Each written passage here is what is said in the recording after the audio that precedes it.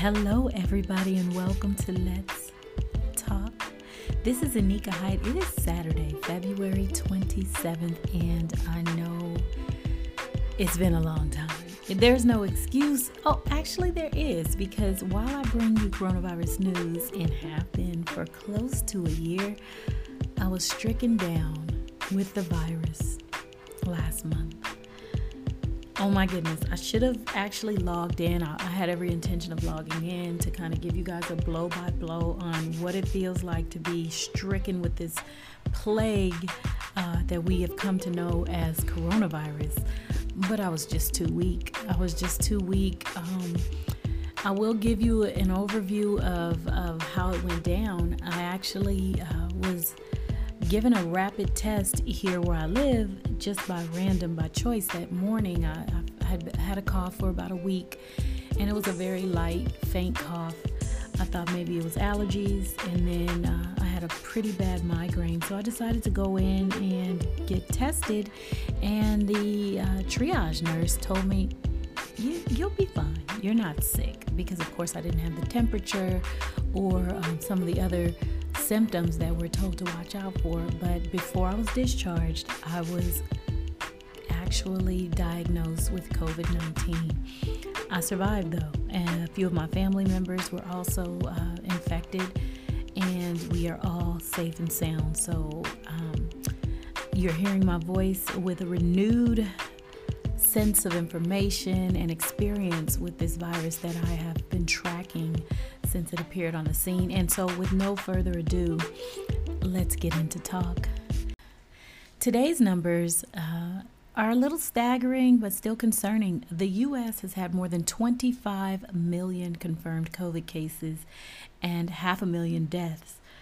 The global totals more than 113 million cases and 2.5 million deaths.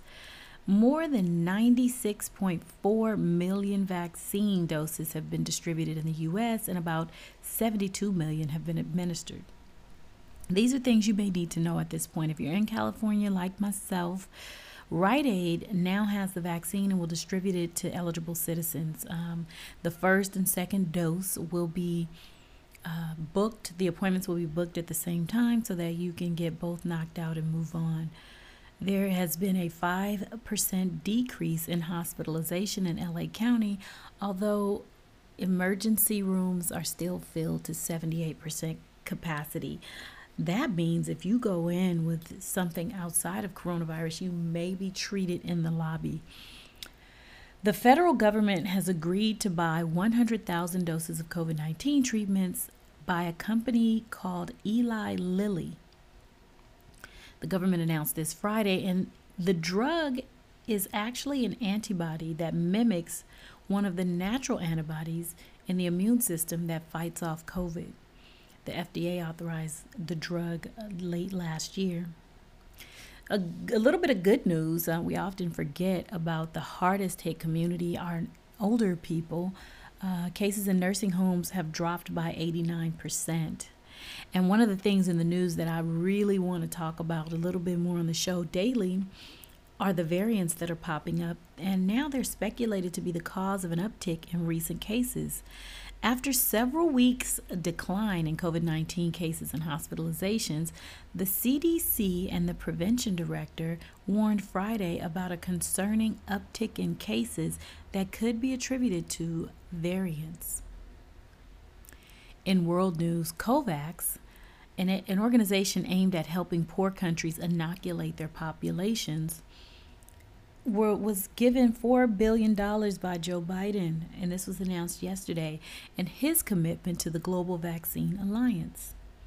The money is reported to be sourced from funds already appropriated by Congress for the international vaccination efforts, and they say they will not impact the Biden administration's campaign to inoculate Americans.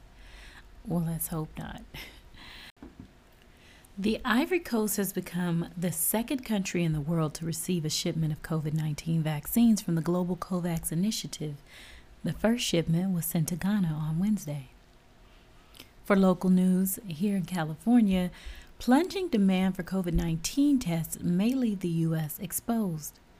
After a year of struggling to boost testing, communities across the country are seeing plummeting demand, shuttering testing sites, or even trying to return supplies.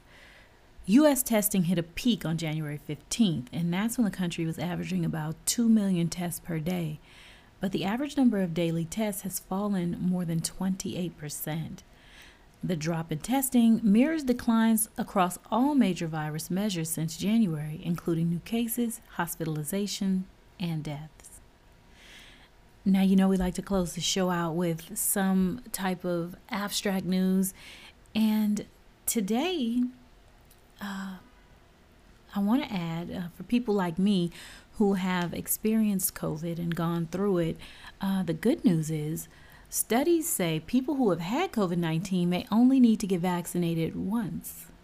6 recent studies suggest that people who have already come down with COVID-19 might not need to get the second vaccination. The federal government has not changed its recommendation for a second dose, but studies say that a look at the immune response show that while the first shot gives people who've recovered from COVID-19 a huge boost, the second shot makes very little difference. And for our final story on Let's Talk, coming to a dystopia near you, robots join security teams in a Victorian hotel in a quarantine trial. Now, that might sound confusing, so I'll break it down for you. Quarantine Victoria will undertake a pilot scheme of a robot that captures both audio and video at one of its hotels in the next few weeks. This is a part of a wide-ranging review of the state's troubled hotel quarantining system.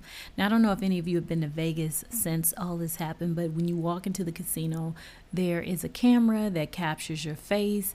When you go to cash in your chips, if you're so lucky to have won, you have to pull your mask down so they can scan your face. So they're using it pretty heavy in Vegas.